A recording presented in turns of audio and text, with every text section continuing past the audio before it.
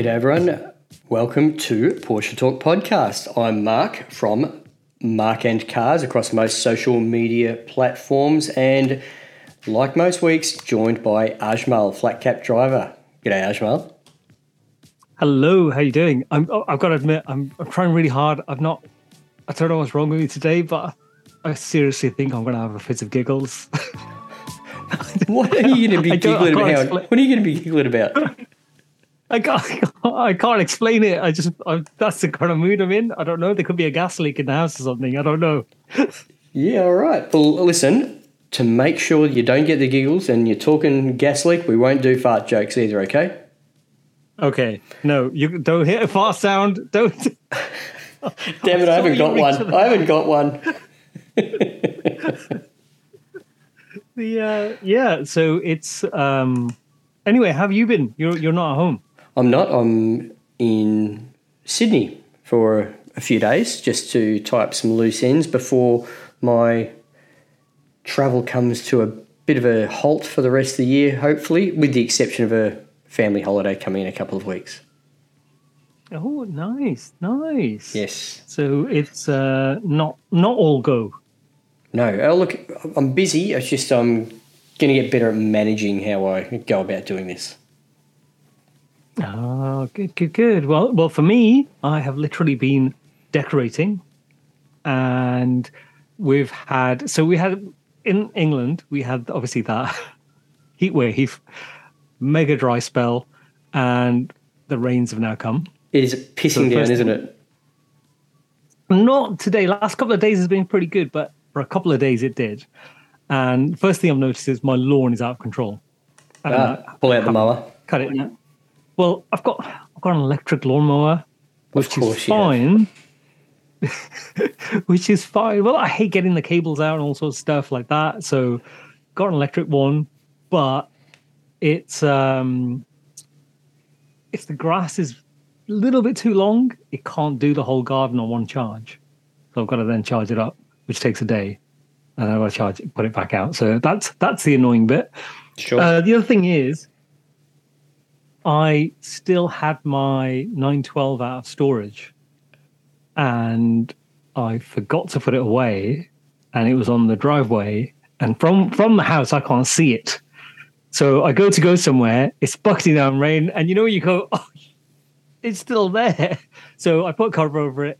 I left it for a few days, but then I thought, no, it's going to go back to storage. I think that's it for the year, maybe. All four drives, yeah. So I got it. Yeah, four. Might have been 5. And so it's been a real disappointment because I've been doing so much other stuff, had family over, and I've not used it at all. I've not been able to get out in it.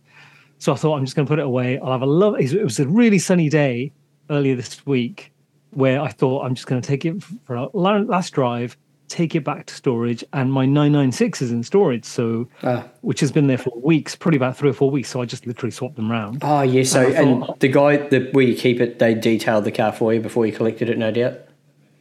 No, they just dump it in the corner somewhere, and so I thought it would be great to get back in that because I've missed driving that every day. Anyway, I get in the 912 and I start it up, and I just hear a bit of a clunk.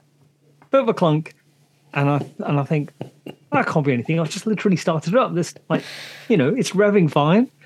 So I pull out of the drive and I get out onto the road, and I go from my house. I go straight out onto a country lane. Yeah. Which is like a massively steep hill. So I'm going up there. First thing I notice is the steering geometry is way off. It's like 20 degrees to the left to keep it in a straight line. Nope, none of that. Good. So keep going, and it's about maybe 7-8 miles away, the storage place. All country lanes, national speed limit, 60 miles an hour. Sure. And so I'm driving along, and I'm thinking, is the wheel going to come off? Is something going to fall out? Is the engine going to fall out? I don't know. So, but it's not very stable on the road. And so I pull over a couple of times, and I just kind of give the front wheels a shake, and I can quite easily turn the wheels with my hand. Maybe steering dampeners pooped itself.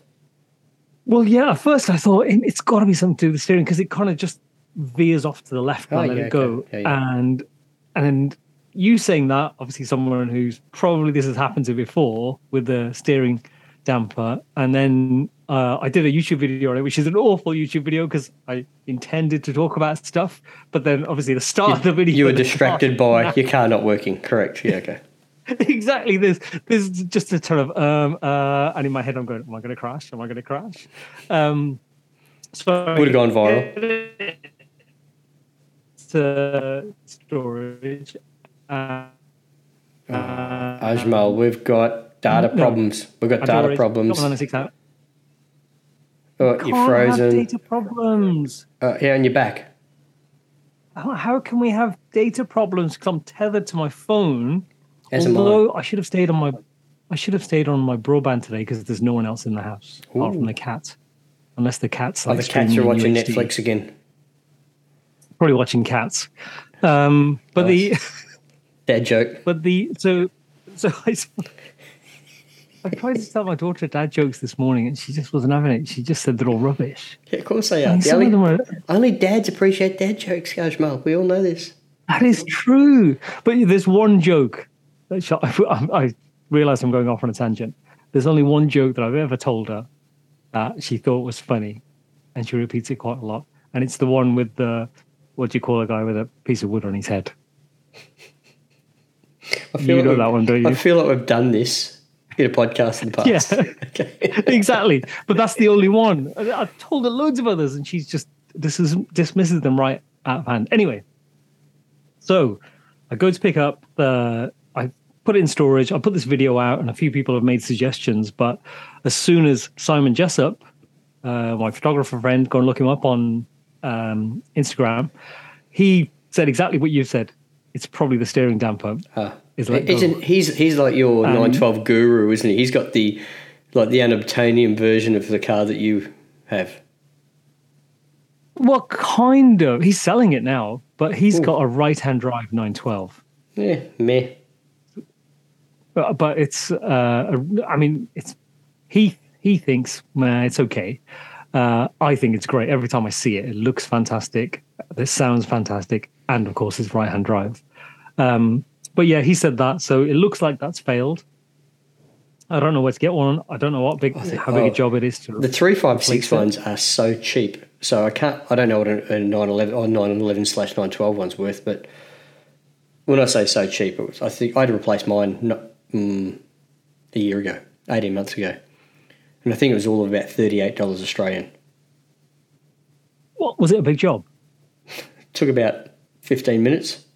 It's 2 bolts, one at each end of it. It's a mini shock absorber is all it is in 356. I can't imagine it's much more complex than that in a 911. But Porsche isn't renowned for introducing revolutionary high-tech solutions to problems in their cars, are they? Exactly. So I'll have to sort that out.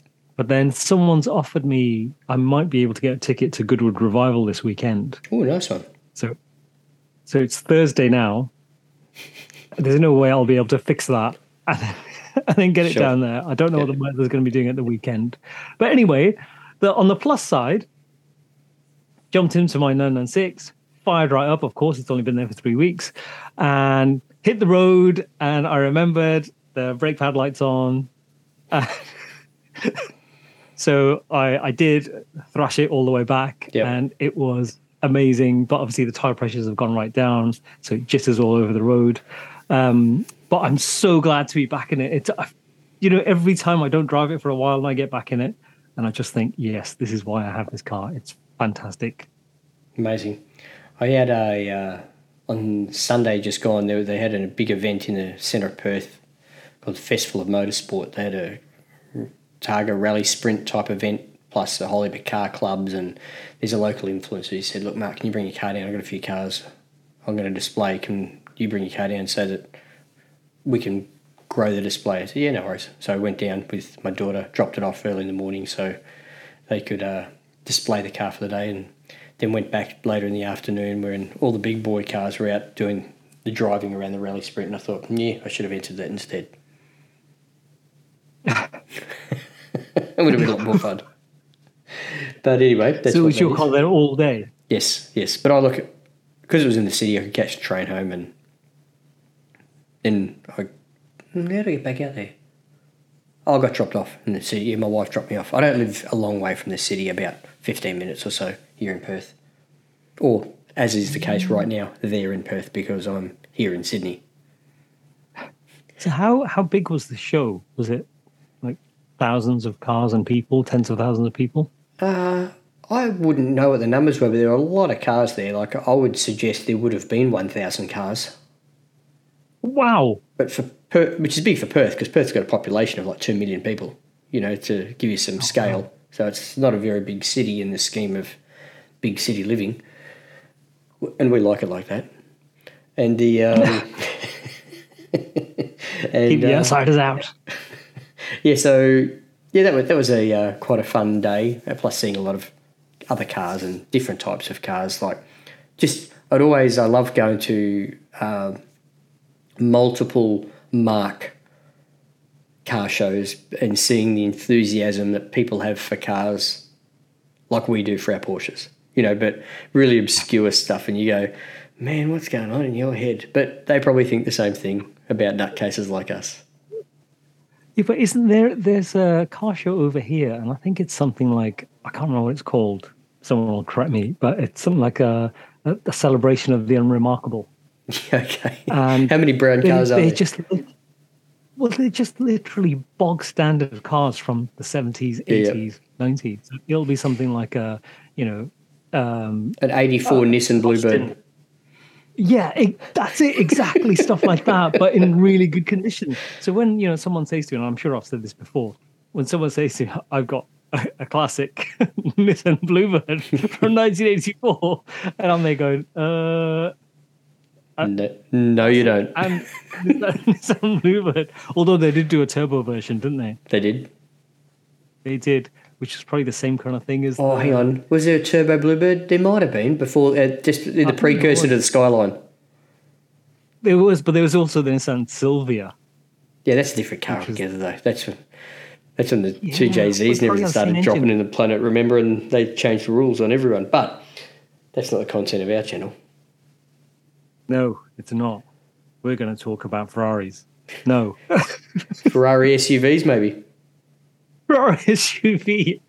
So have you seen any videos or anything like that? Listen, most people would only get exposed to our podcast through social media, right? Let's be realistic here. Yep. Could you even fart on social media and get any views compared to what Ferrari's done this week? Oh, God, yeah. I know. It is literally everywhere. It's flooded. They're going to sell the cars anyway, or you wouldn't be able to get one, I don't think, if you wanted one, right?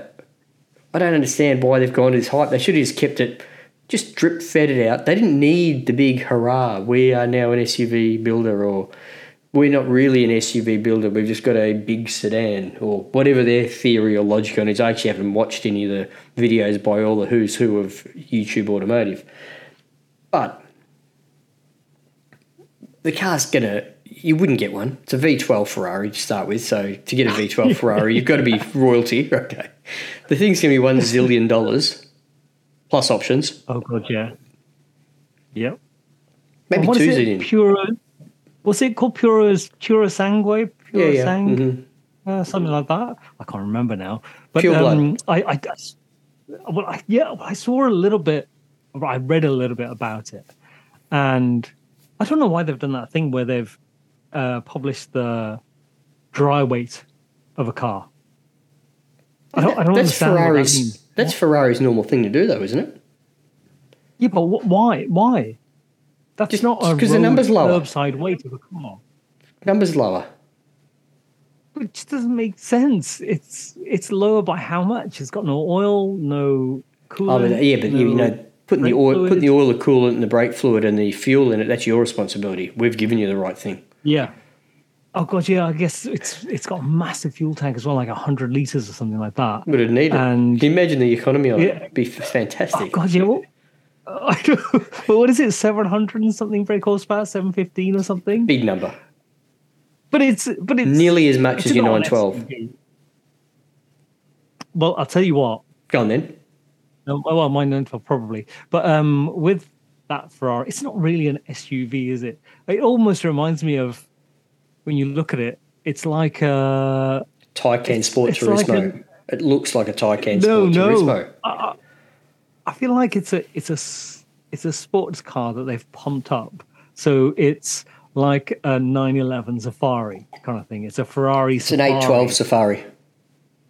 Yeah, apart from it doesn't go off road, and Neither does it. Yeah, how many Bentegas it's an SUV.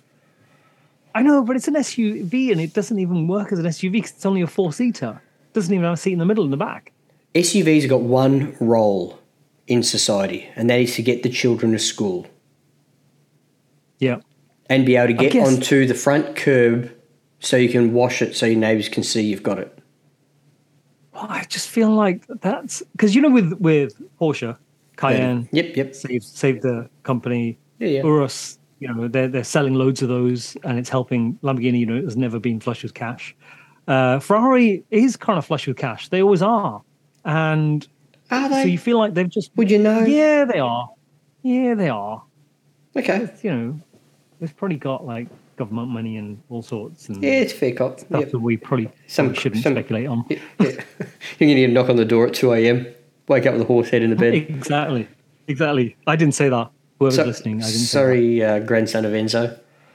Yeah, but with the Ferrari, I feel like they've done it just because they could, and there's probably a demand for it. There's been a demand for it, and I think that's my problem. That there are people who exist with enough money who will look at that and go, "I want that." Do you resent the fact that people want one?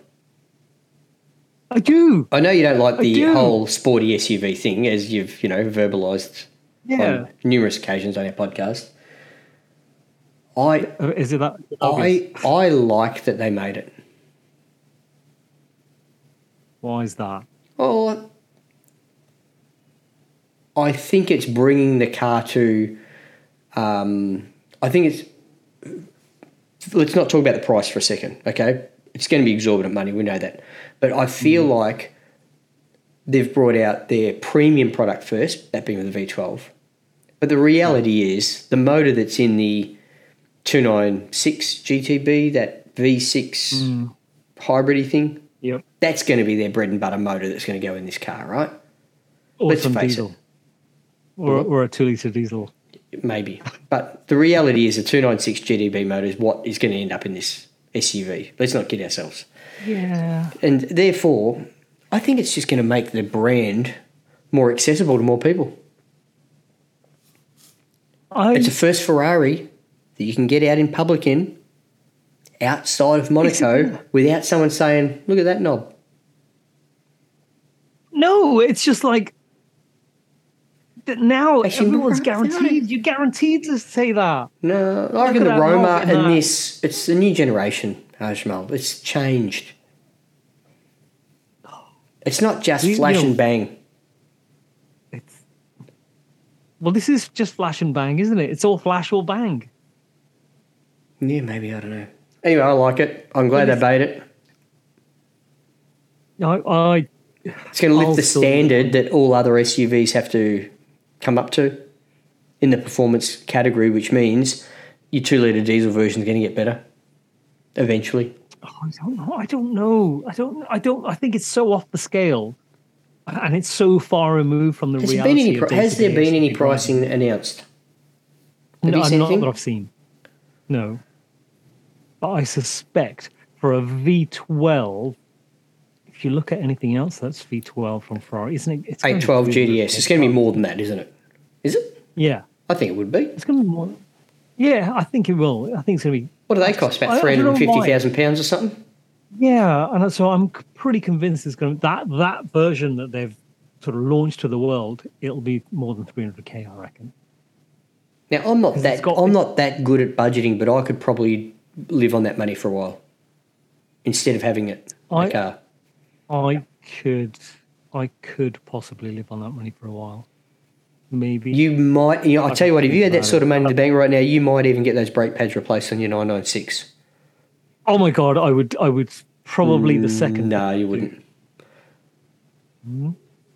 No, I would. I need to contact Jack, actually. This morning I woke up and I thought, right, I'm going to contact Jack and say, I need an oil change, pads and discs. He'll just laugh and hang up. Get it out. No, he won't. No, he won't. See, to overcome that, I'll just turn up at his place.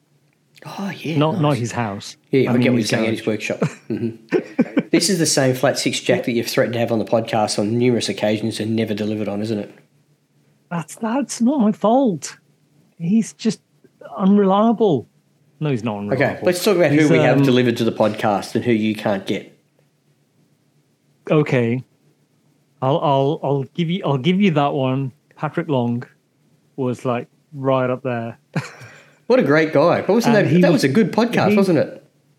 It was. He was brilliant. Although, did you notice he didn't actually answer the question about whether he peed in his seat or not? Yes, he did. He said he had. You should go back and listen to the podcast. I didn't say he did. I don't think he said yes. He said you do what you got to do. But he didn't say yes. I'm pretty sure yes was the instant answer. Go back and listen to the podcast. I need someone to start listening to our podcast, so can you do it, please?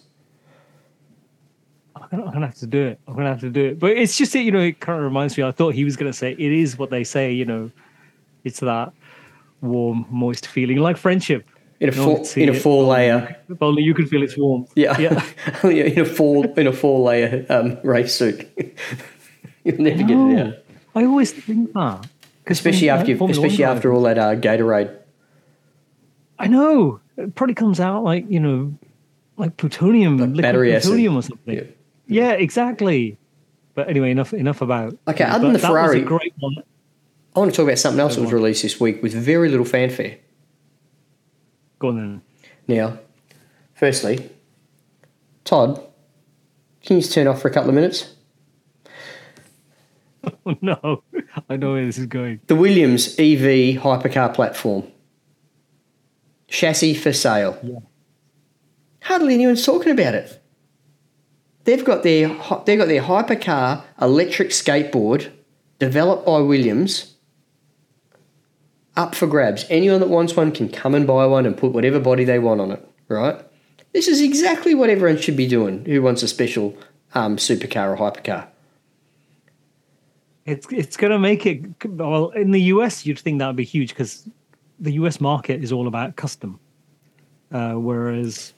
in the UK, I don't know about Australia, maybe it's a similar kind of thing. Well, why did that change? Because that's how Rolls-Royce used to actually exist, if you recall. There were all these body shops that made different bodies for all the early rollers, right? In the UK. That was when coach building was a huge thing where everything was handmade. Why did it stop? Why did you guys decide to stop modifying your Golf Rs? What happened? It's pretty cost, and also what comes out of the factory is so good. Yeah, but it's not yours. It's theirs. It's not yours. That's the thing. But it's not culturally. It's not such a massive thing over here. And I remember Matt LeBlanc when he was a guest on Top Gear. Yeah. And he had bought a 911, and Jeremy Clarkson was saying to him, "But you took it straight to be modified." And he said, "Well, why do I want to be driving a 911 like everybody else is? I want an individual one. Whereas the rest of us, we just want to keep it original." And at some point, someone very English. And you know what? That is it. Yeah. In England, it is that originality is favoured, and we're understated. So it's I can understand it, but I can also understand the demand for that Williams launch. But at the same time, you're right. I knew it was coming, but I didn't know it had already been launched. It happened last week. This week, but it was overshadowed by the Ferrari launch, obviously. Which overshadowed... Yeah. Oh, God, yeah. Which almost overshadowed the Queen passing. Oh, God, yeah. Don't say that, man. That's going to get me all welled up. Queen dying. Yep. Look, I don't want to talk about that topic. We'll move on to the next thing. Porsche news. Wait. Before you go into Porsche news... Yeah. You bring it on Williams. So, did you watch the Grand Prix? No. I do know they brought a ring in that did better than Latifi, right? But let's face it, you probably would have as well. Yeah, but it was... Which Grand Prix was it? It was Italy. Monza, wasn't it? Yeah. Yeah, it was Monza.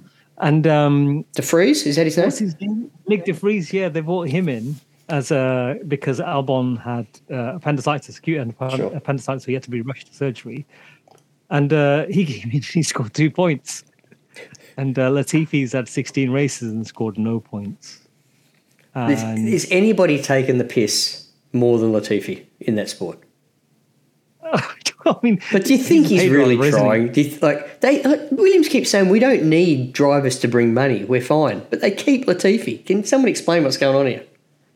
This is an F1 podcast. There are plenty of podcasts listening on this topic, right? Yeah, who probably go into it way more detail. But the fact that he's a pay driver and he has, and when the Williams has been taken over, but I can't remember if he had a contract that's carrying over from then, which is why they're just keeping it.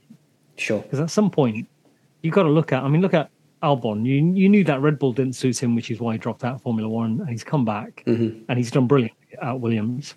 And you'd think next season this Nick de Vries is going to be in, but if they need money, Latifi's still going to be taking the piss next. I mean, still driving. De Vries is going to drive for Alpine. Have they announced anybody yet? No. Well, what about Ricardo? He's having a year off. It's going to be so hard for him to get back. He's going to put 10 kilos on, living the high life in Miami. Probably. Or Los Angeles. Sorry about the background noise. But I still think Alpine would have been perfect for him. Well, perfect is the only spot going. He, deep down, he believes he should have a championship winning car. Oh, yeah. And I don't believe he'll drive for another team unless he believes his car can deliver a championship. But Alpine is on the up, isn't it? Can you see Alpine winning against Red Bull, Ferrari or Mercedes in the foreseeable future? Yeah, not really, because Mercedes will get their act together next season, won't they? They'll redesign that car from the ground up. There's anticipation that's the case, but, Anyway, that's enough F1. Sorry, yes. Porsche news. Porsche news. What we didn't talk about, mainly because of timing, because Patrick came on the podcast, was I want to talk about auction results for Monterey at Car Week. And the value of when a celebrity owns a car. Yes. I don't think it has the clout it used to. You don't? Nope. Well, I mean, the one that... I know that was just a movie car, wasn't it? The Risky Business 928. Yep. So that went for what, 5 million or whatever it was. I can't remember. Yeah, but it was also for charity. Car.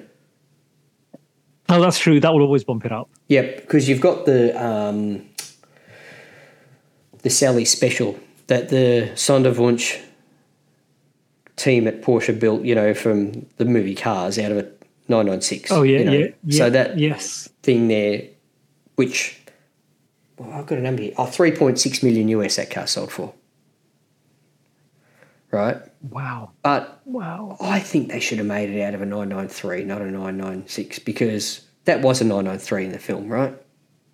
In the film, the front was 993. It wasn't 996. Was clearly 993, the rear was. Mm-hmm. Yeah, so that's just my 2 cents worth on that.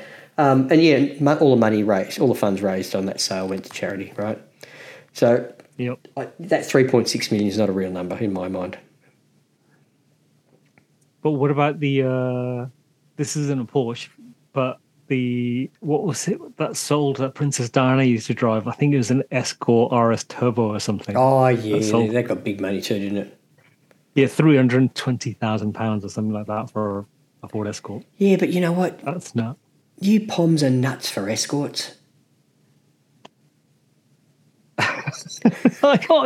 They are worth a lot of money. I mean, I remember... And they built millions of them, but they're still worth a lot of money because of nostalgia. But not just that. Well, yeah, nostalgia, yes, because... Great driving cars, let's face it. Yeah, and all affordable, accessible. We all loved them. They're like Pommy Golf is the best way to describe one of those cars. Yeah, and also when all the people who lusted after them when they were teenagers are Can now afford to grown-ups spend more money on them. Yeah. and can afford, and they can have it in the garage for weekend drives. But also the models to have like a Mark One Mexico or a Mark Two RS 2000 or whatever it might be, RS Turbo, RS 1600i as the series goes on, they all got modified, they all got stolen, they all got trashed. WRX of their day. Yeah, there's hardly any available now. You can get a bog standard one, and people might call it a classic, but it's not. It's just a good condition, old bog standard car. But if an RS 2000 or an RS 1600i or an RS Turbo, they're really quite hard to get hold of. And when you do find them, they're stupidly expensive. Now, let's just stop for a second. You're harping on about this classic thing. Let's hear Ajmal's definition. What are the parameters or the requirements to throw the word at a car? Well, classic means that it's desirable at the time that it was launched and historically.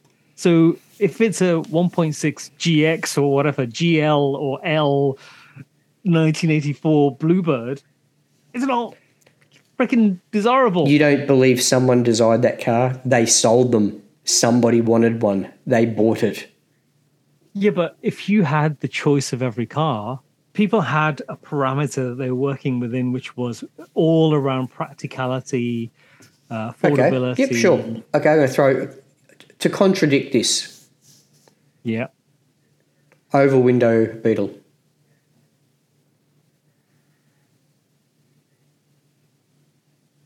Hang on, let me have a think.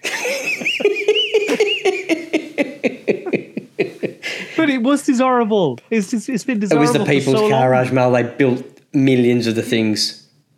If you had your choice of all the cars back then in the 50s, Gullwing? Nah. Beetle? Yeah. No, but there was... The argument falls apart right now, doesn't it? No, it doesn't. No, it doesn't. There is a desirability factor because it was... obviously, it was rear-wheel drive. It was air-cooled. There was a concept behind it, a theory behind it, and there was a movement when people, even way back in the 70s, everybody had one, and it takes people back to a certain era, whereas a Bluebird doesn't. That's why there aren't any left. And when one turns... How many Beetles do you see now? Oval window Beetles on the road. How many? Tell me. In fact, I bet if you go to a classic car show, you'll see more oval window Beetles than you will 84 Bluebirds. Well, yeah, there were loads of them at PJ's show. Classics of the Clubhouse. Argument falls apart. But rarity doesn't make rarity, and old doesn't make a classic. There's only one of me, and I'm pretty old. It doesn't make me a classic. But if I see, I don't know, an Escort. Let's take an Escort, 1.3L Mark III, made in 1983. Yep. Right. Yep. I'll look at that and I'll probably go, oh, a Mark III Escort, and then just dismiss it from my mind. And never. But if I saw a 1983 911 drive past, I'll be like, that's a cool car to be out driving. No, it's that kind of thing. So okay. What's your definition? Do you say yes, a 1984 bog standard Nissan Bluebird hatchback is a classic? I think a classic, myself, has to be more than 40 years old. My first requirement. Yeah. Okay? Now, I'll tell you my logic for this. Mm-hmm. You know the example you gave about the guys who lusted after them as teenagers are now at a certain age and can afford the ones they want? That's where I see it as. So if it's more than 40 years old, it means you're probably 56 or older. Yeah.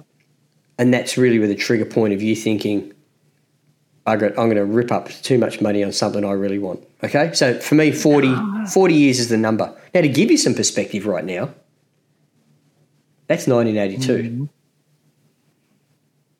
Okay? But no, let me finish. How many? Yeah, go. Oh, go on. No, go on. No, I was going to say... Go with the interruption. Well, okay, I'm sorry for interrupting, but how many cars have you written off that are considered by, car aficionados as classics that have been made? Like, for example, the Porsche 964, the 993, the 9 thingy Club Sport, 968 Club Sport, the 944 Turbo, the 928, and also what other cars were made during that era? Ferrari F40. Ajmal, they're not classics to me. You asked what my parameters were. I don't see a 964 or a 993 as a classic Porsche yet. I know Porsche see 996s and Boxsters as classics. Okay, I don't. But that's okay because it's my opinion. So the other parameter I've got is someone has to want that car enough to compromise something else in their life to be able to achieve it. So if you weigh those two things up, and I think you pretty much cover most of the things to me. Yeah, but if someone's... Hang on. There's older than 40 years Bluebirds out there. And they're classics. Actually, those probably are, but they're 84 and isn't. But the one older than that it's okay. It's not 40 years old yet, Hajmal. I'm all right with it. Okay. So if someone said, I'm trying to think of a box standard. All right. If someone said, I want a 1980 chocolate brown Austin Allegro.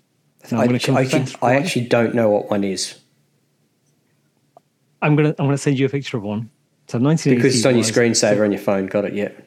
No. Because they originally came out as Austin Allegro, but by 1980 they were British Leyland. Yeah, okay. And I will confess that all the 3 people listening right now, that it's probably 2 actually today, that I learned to drive in 1980 chocolate brown British Leyland Allegro. I think you told me this, and I still don't have a reference point. I don't know what the car looks like, but it's horrific, awful build quality.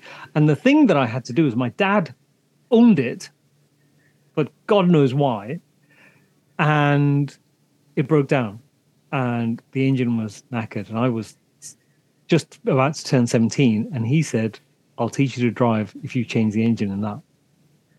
And when you're looking at it going, I don't know how to do that. And he went, the engine's being delivered tomorrow. And it was a second-hand engine. And I remember because I couldn't move the car onto his driveway. It was on the road. And I did that awful thing. I just completely dismantled it on the road. And I couldn't lift the engine out because I had no help. So I dropped the subframe, dropped everything, dropped it out the floor, pushed the new engine in, jacked it up into the car, bolted it in. And the only thing I did wrong was the gearbox mount bolt. There were 3 of them, and the bottom one was longer than the top 2. No, the top 2 were longer than the bottom one. And I put one of the longer ones into the bottom one, and it pushed on the clutch, so the clutch wouldn't release. Classic. So it would make this awful noise when you press the clutch. I can imagine. And it wouldn't release. But they were awful, awful cars. Now, to me, if someone said to you, well, actually, I'm going to go and buy that because if I said to you, actually, I'm going to go and buy that because I learned to drive in it and I have a history with it, and I'm going to put that in my garage and I'm going to drive that at weekends in the summer. Does that make it a classic? Because it's still a shit car. Does it make it? Do we want to talk about shit cars now? Have you driven it is an old Beetle that hasn't been looked after? Or an old 996 that hasn't been looked after? Well, I've driven a 996, but it drives really well. But the thing is... How about a Boxster that's not looked after, that you lose money on? Have you ever driven one of those? That's it was a shit car, wasn't it? Ever buy a Boxster that's not looked after. It really was. But it wasn't shit by design. Whereas shit by result. It's shit by design. It came off the drawing board and became reality and was shit from the word go. Not only that, it was the colour of shit. Anyway, look, you asked what I thought a classic was. Greater than 40 years old, and someone has to make some heavy compromise in their life to be able to achieve the car because they desire it. That's, for me, that's it. And you know what? If the Austin Allegro is the car for you, if the Nissan Bluebird is the car for you, good on you. If you love it, I know plenty of people that have cars as status symbols, not for as enthusiasm. And I've got more respect for the person that has a car because they're enthusiastic about it than the person that buys a car because of the badge. You've just slagged off all Sporty Macan and Urus and Bentayga and potential new Ferrari SUV owners there. You don't think they're buying those cars because of their superior drive quality? Against their competitors in the marketplace? Or their resale? No, people are going to... Or their comfort? Not buying for any person. Really? Status. That's all it is, yeah. I'm not convinced, but okay, I'll run with it. Yeah, right then, so what if I am? What are you going to do about it? Okay, we lost 30% of our listeners. There's only got 2 left now. Now I got distracted by the auction results. Oh, yes. Sorry. Yes. Now, a couple of cars that had names attached to them sold at Monterey. 2.7 RS. Okay. Paul Walker, previous owner. Oh, okay. Interesting. $1,072,000. Not a long way from the market value of a good 2.7 RS lightweight. I was going to say. Not a long way from it, right? Yeah, I was going to say. Not a high premium because it's Paul Walker's car. Now, if it was Paul Walker's Carrera GT, it might be a different story. But his 2.7 RS lightweight, I don't know. I've got another one for you. George Harrison. His 928S. Okay, I right, but don't say the price yet. Okay. But I would have thought there'd be people crazy to get George Harrison's car. And no, if it was a Beetle, he would have been, right? Because everyone wants the Beatles Beetle, right? A Beatles Beetle. Yeah, that was a dad joke that your daughter wouldn't appreciate either, right? So. Yeah, I know, because I'd be there 15 minutes later explaining it. She'd be like, "Yeah, that's not funny." Yeah, now that I get it, it's not funny. Take a punt. How much? How much is that? US dollars we're talking here. Oh, I've got no idea. Which one was it? The 928? 928S. I think it was an 80. Okay, it was an 80 something. So top end of the 928 model range, right? No, GDS is, remember? Oh no, it's not. Oh yeah, just S. Right. Okay. I don't think this is impacting its value. I think the George Harrison part's impacting its value. I'm going to say I've literally no idea what the value of those is over there. I'm going to say $500,000. 100,000. 100,000.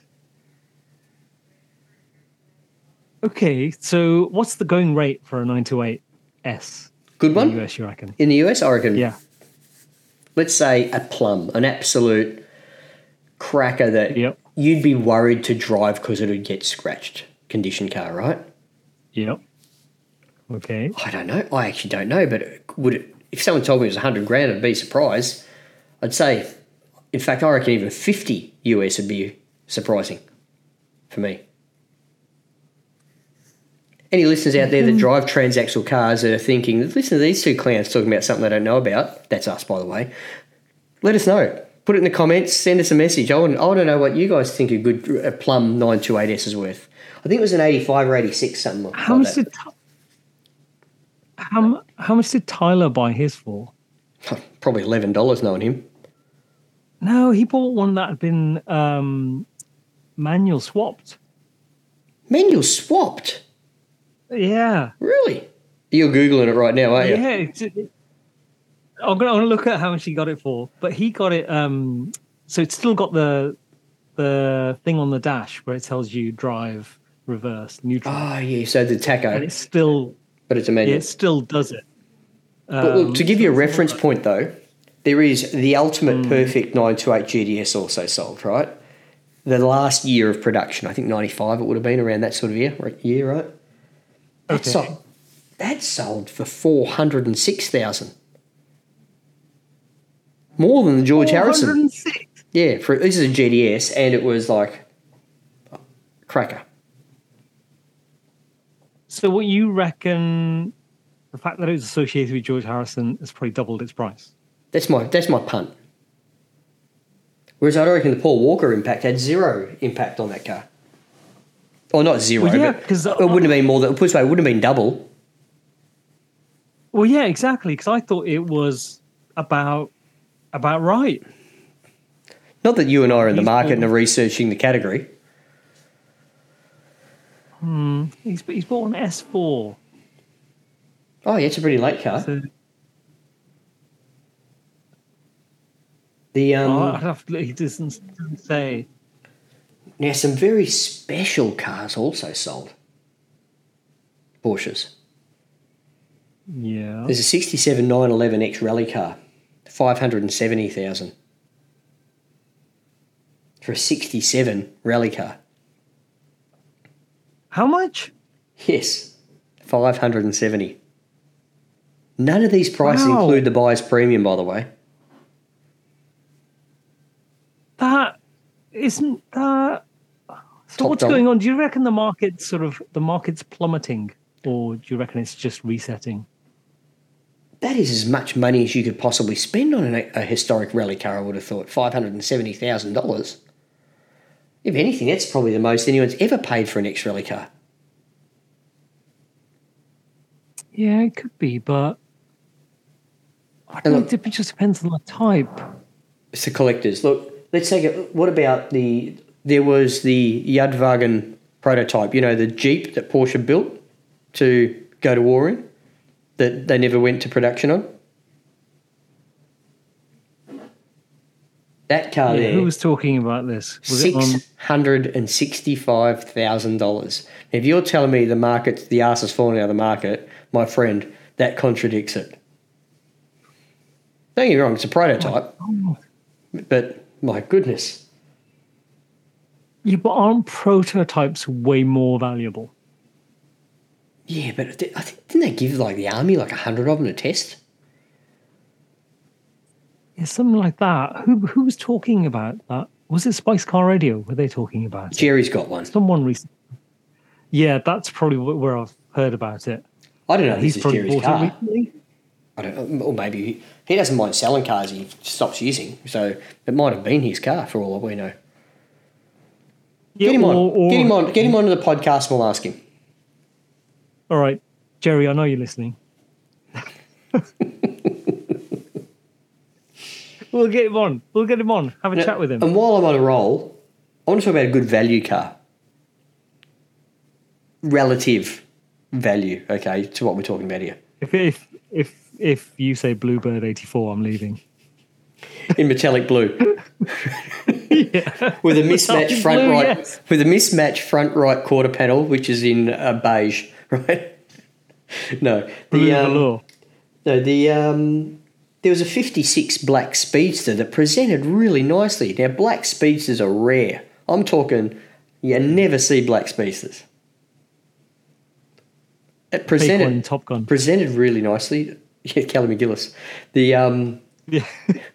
Kelly McGillis and Zuckerman are the only two people I know who have got black Speedsters, other than this one, right? And this one... Yeah, but Kelly McGillis, hers was fake. I don't reckon Zuckerman is. He's got those Rudges on that car. Those Rudges are worth $100,000. Oh, yeah. Anyway, No. $307,000 US. I actually reckon that is good buying. 56 Speedster especially, because that's like the first year. Not the best driving, That's when but they were- the earliest. Wasn't that when they were properly made to be cheaper? Yeah, all of them were. Every Speedster was, except for the Carreras, were built so they made an affordable car. Oh yeah, we did because we talked about this the other week, didn't we? Mm-hmm. With was it with Jeff, where it's all flipped because Carrera was the premium, Speedster was a cheap one, and now it's the other way around. That's a really good price. I thought it was reasonable. You should have put a bid in. Well, as a loose guide, for me to get that car landed in Australia and on the road, it's double the US dollars in Australian dollars. Now that's $614,000 minus buyer's premium. I lack the capacity to have one in the garage, Ajmal. Unless this podcast starts going a lot better than it has been, it's unlikely I'll ever see one there either. Yeah. I lack the garage for a start, and everything else associated with it, potentially buying a 356, like money. But the thing is, I think it's still an investor's market, though. That's the bit that I don't agree, but I don't think cars are investments, right? Look, there are the odd models, don't get me wrong, and a Speedster is probably one of them, right? I 100% agree with that. Mm-hmm. But generally, the cost of maintenance and running is pretty comparable for most models, reflective of the growth of the value of the car. But is it because there's those people who buy them and just store them? They don't do anything with them, and but if they don't maintain them, it depreciates the car. You need that service history if you're talking heavy coin here. So if you do have to put synthetic oil in that Bluebird if you want it to increase in value. I thought it was sawdust. You can put it in to stop the knocking. Stop smoke. Yeah. But I think if you've got a car that you're not using and you're maintaining the service history of it, it's a lot more affordable than if you were using it regularly and it had wear and tear maintenance that it needed as well. Yeah, I think it depends on the age, because you don't want to buy an old car for good money and then have to spend a lot of money to make it usable. Yeah. Yeah, true. I don't think so. Anyway, look, and we all know that if you don't drive your cars, they're shit to drive. Yeah. Oh, God, yeah.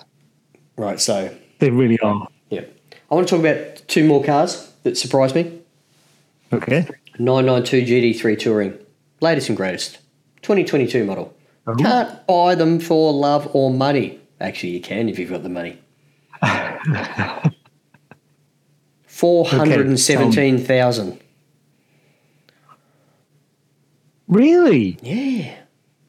Now I reckon this is probably about a $300,000 to $320,000 US car, new. If you're fortunate enough to get an allocation, don't get me wrong. There's you could probably load up the spec pretty hard and push it out to 350, 360, right? Yeah. But it's a touring, so you're unlikely to spend money on, you can't get a Vice back for it, and all these sorts of things. So you're paying a better part of $100,000 premium for the privilege of owning a second-hand car. But is that so? What year? Obviously, that's going to be 2022. Yeah. So that is, but in the US, over MSRP, as they call it, I guess. It's that's quite common though, isn't it? There's so many cars that sell for way, way above what the retail recommended price is. It's the only way you can get one as a general rule. Yeah, exactly. And then, but the person selling it obviously has no plans to go and buy another one because he or she probably won't be given that privilege. Exactly. So, yeah. That's a flip, right? Yeah, that is a flip. But I was looking at that price and thinking, oh, that doesn't sound too bad. But then I was probably comparing it to prices in Australia. Because it's completely different, isn't it? Yeah. 417,000 to get you the left wheel. Yeah. Yeah. So Front wheel, not the back wheel, because the back wheel's wider and heavier. Exactly, more expensive. Is the next car another GT3? No. Next car is a car very close to my heart because it is probably the rarest, most desirable car that I've had the privilege of driving. Not this exact car, but within a few chassis numbers of it. Oh. 1959 718 RSK. Oh. That's right, Wow. listeners. The proper 718. The proper one. Wow. And you've driven one. I have. In Switzerland. On the highway. In Switzerland? Obviously, you didn't go very fast because you would now be bankrupt. I was encouraged to take it up to 8,000 RPM. Wow. By the owner. In Switzerland, they, police are built in with sensors that they sense in their brain if somebody's speeding and just go and grab them. And it's like a proportion of your overall wealth that they fine you. But that would have been okay then. At that moment in my life. It was about 8 or 9 years ago. It wouldn't have been a big fine. Well, so how much was that one then? 4.3 million. 4 point.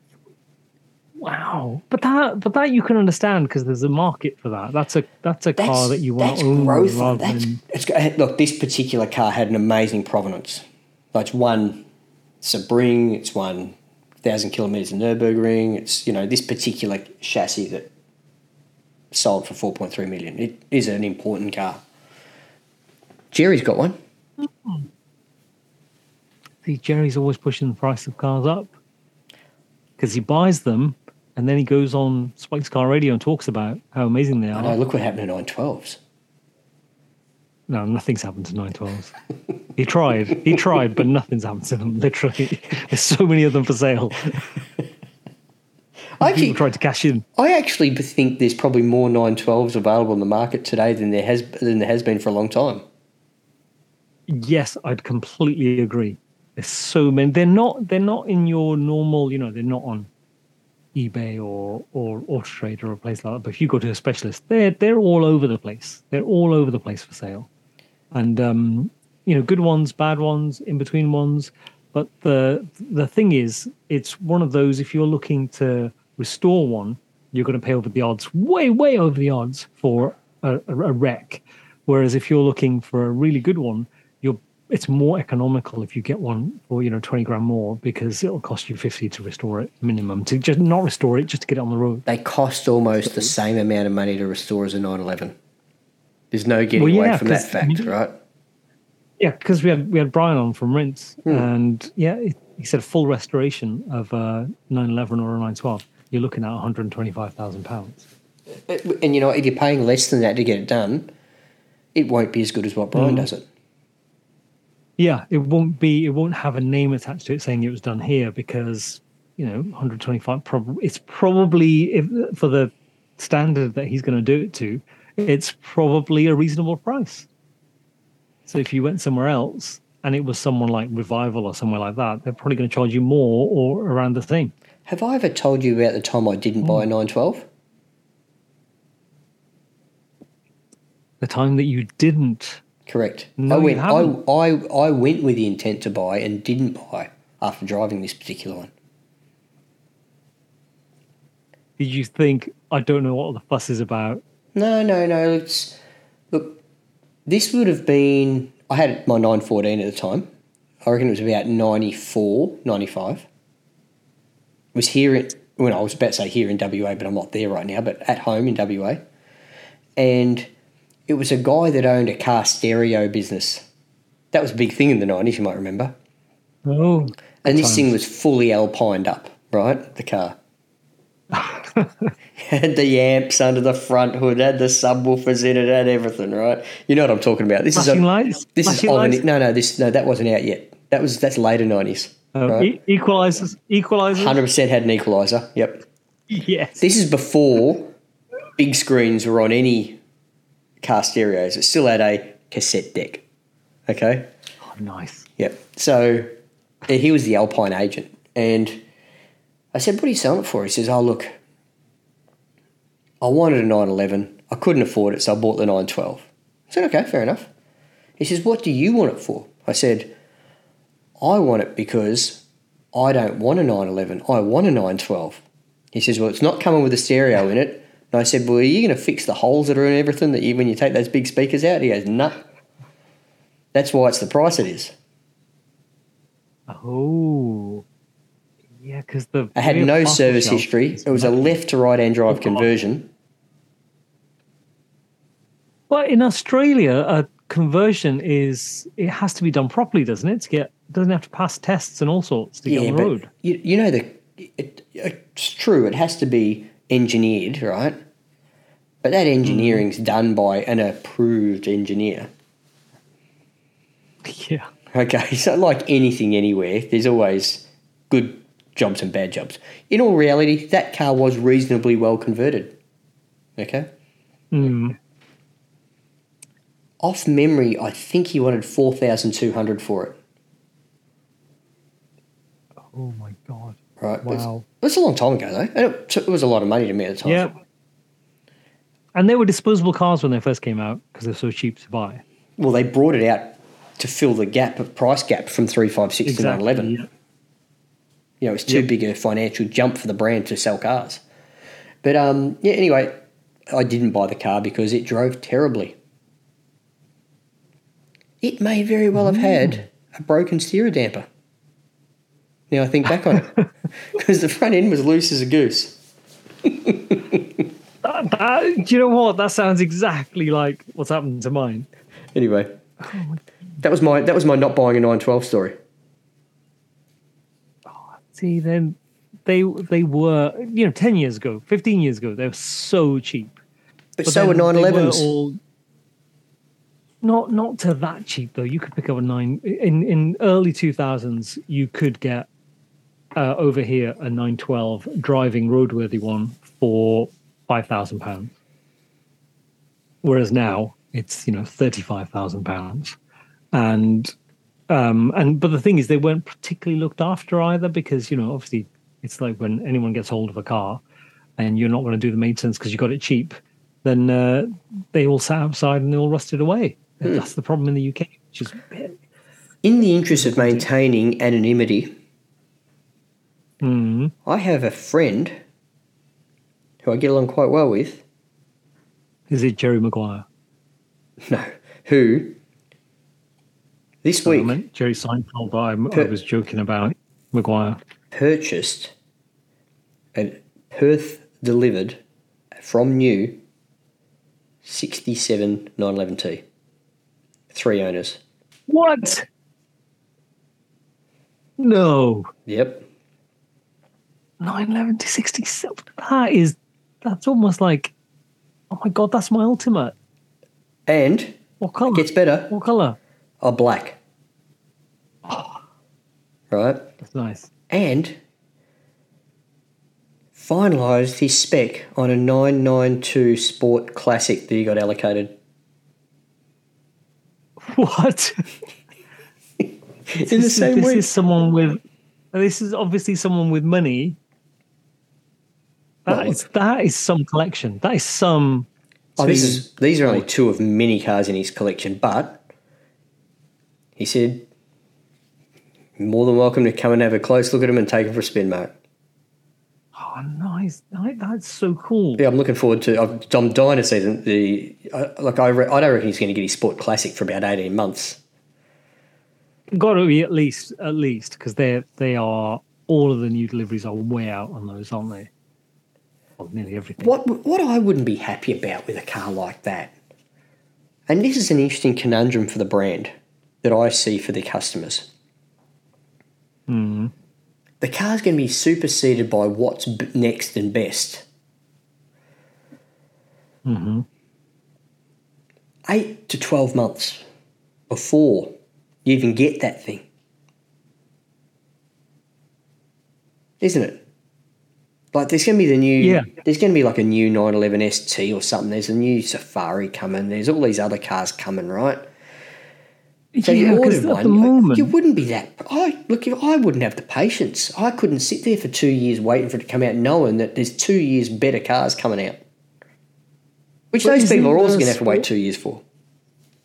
yeah, true. But the Sport Classic isn't the one that's obviously that's been ordered.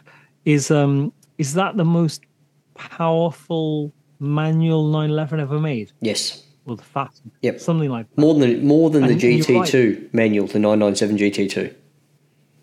Exactly. So you're right, because there's a chance, not always, it's not guaranteed, but there's a chance another one could be launched that's faster than that by the time you get hold of yours, because you've gone, that's the latest and greatest when it comes to manual 911s, and I've ordered it, but by the time I get it, it won't be the latest and it won't be the greatest. Porsche aren't going to stop building manual cars, are they?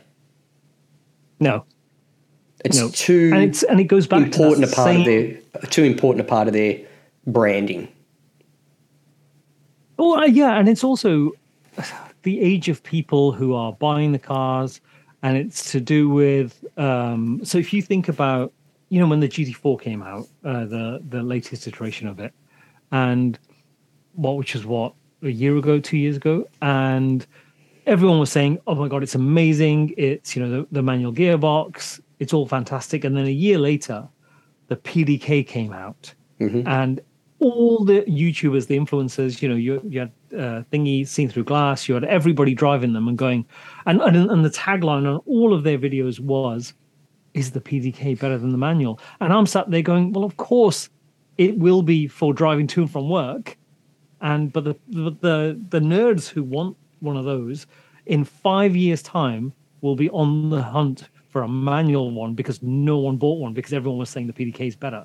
So not only for driving experience, that user experience, but also for rarity value, all of those things, people will say, well, actually, I want a manual, and they won't be driving them to and from work, so it doesn't make any difference. I think Andy Pruniger said that 992 GT3 deliveries are 50-50 at the moment. I think that might be a slightly different. I know the RS is a completely different. Well, you don't get a choice. An RS, you can't get a manual, right? But I'm Yeah, talking about exactly, normal. and I'm talking about normal GT3s.